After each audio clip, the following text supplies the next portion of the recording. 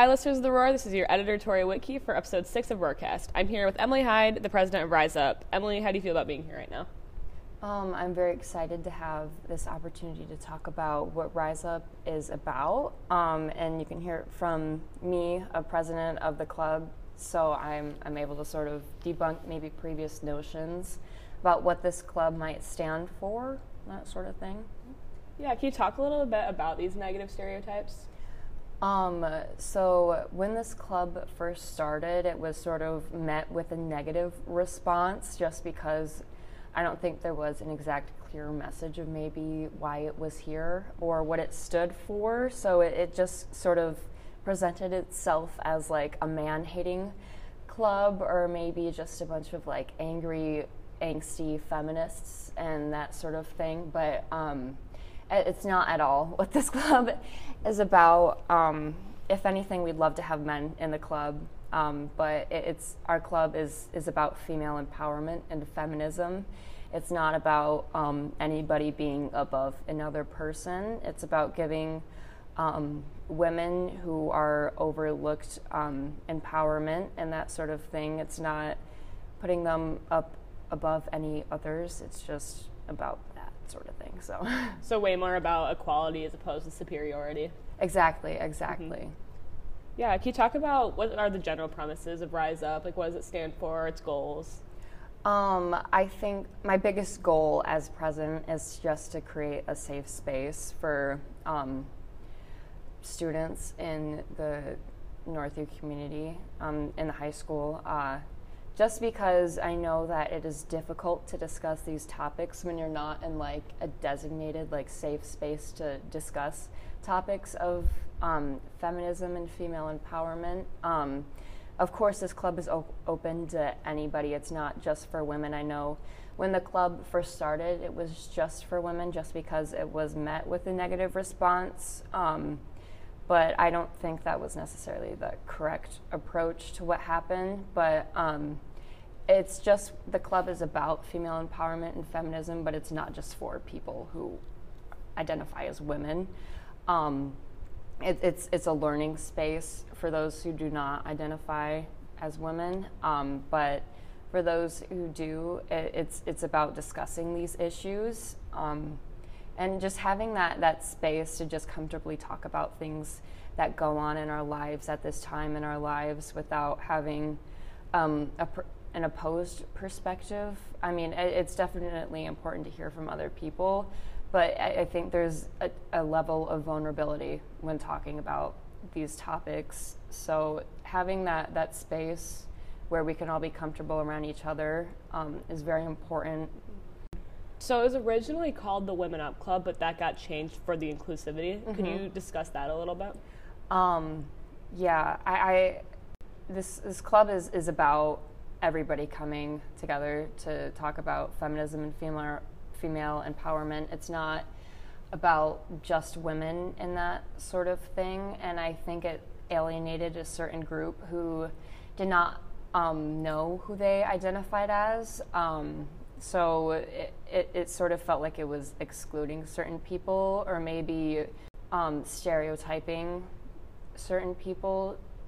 So changing the name to just Rise Up, it sort of makes it more inclusive to anybody who wants to join in, as opposed to being called Women Up. It makes it seem like it's just a club for women, and it's just a club about womanhood.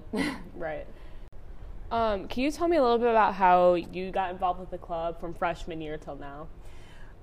For sure. So my freshman year, I was very excited to be a high schooler because I knew there were so many opportunities within the different clubs here. When I first came to the high school, there was even a lettuce eating club. I do not know if that still goes on to this day, but and I was very happy to see that there was a club for female empowerment and feminism.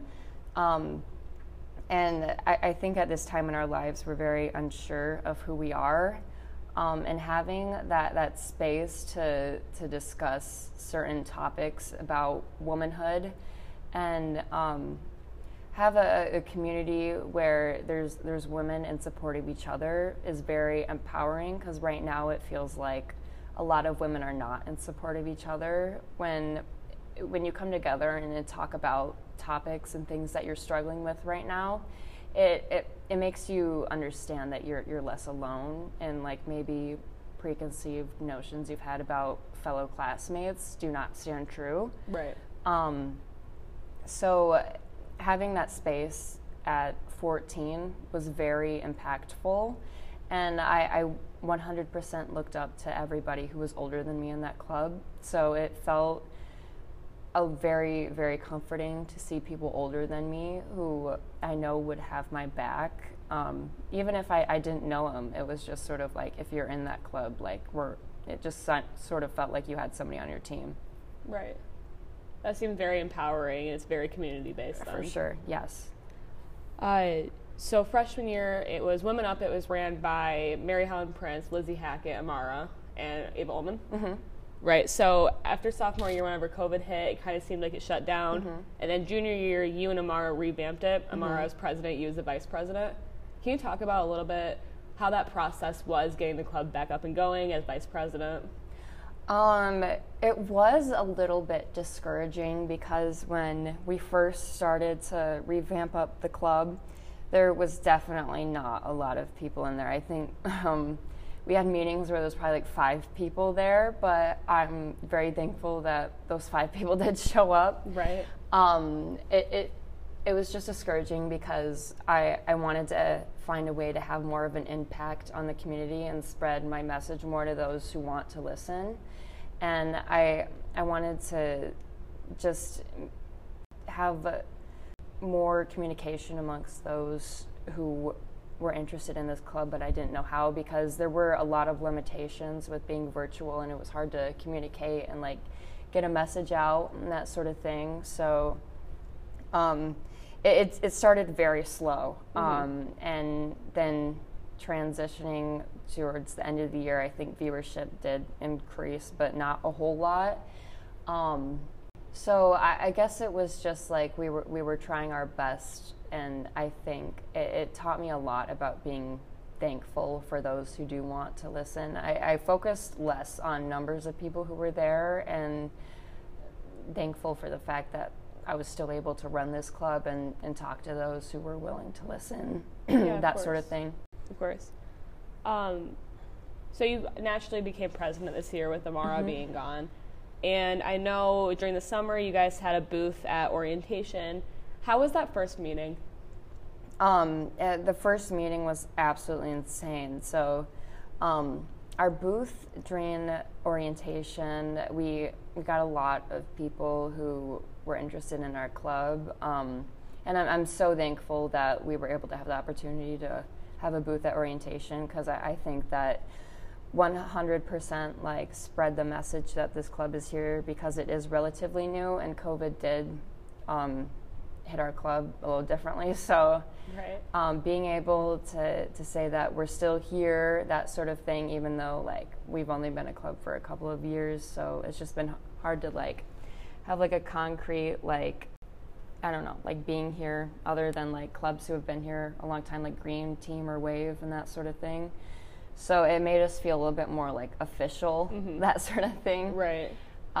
And I think it was very beneficial because a lot of people saw us as a real club by being there. So during our first meeting, we had the most people I've ever seen at the club. It probably had to be like 30 people. And it was going from like 5 to 30 people was just like so eye-opening, because it made me realize that there were a lot more people at this high school who believe in what this club stands for, and it was my responsibility to keep up the consistency and be able to present this space for them to learn about feminism and female empowerment. So I don't know, it made me feel very happy to see that like people did care, you know, and like there was a lot of people who found a purpose in this club and that sort of thing. I mean, it could also be because we had donuts there, maybe. But I don't know. It sort of like,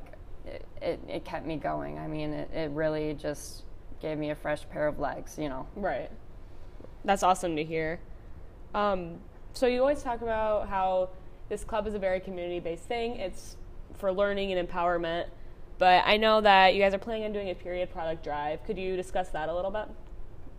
So I think in previous years there was a drive hosted, but last year we were not able to do so. But this year I'm hoping to start that up again. I've been talking with some club members and that sort of thing just to get some plans set in stone, just so it's less talk and more do. Mm-hmm. But I've been looking at different organizations that combat period poverty in Grand Rapids, and just hearing like their backstory has been very heartbreaking, because being on your period is a very difficult time and it's very uncomfortable, and then having that added stress that you don't have the means to go through this difficult time. It's very sad that people have to deal with that, and I can't imagine what it's like going through that. But just knowing that I have the power to make any difference, how little or big, I would jump on the opportunity 100%. And I think we definitely take for granted like the things that we have every day, and we don't take enough time to look at the perspective of those who do not have the access to certain things that we do.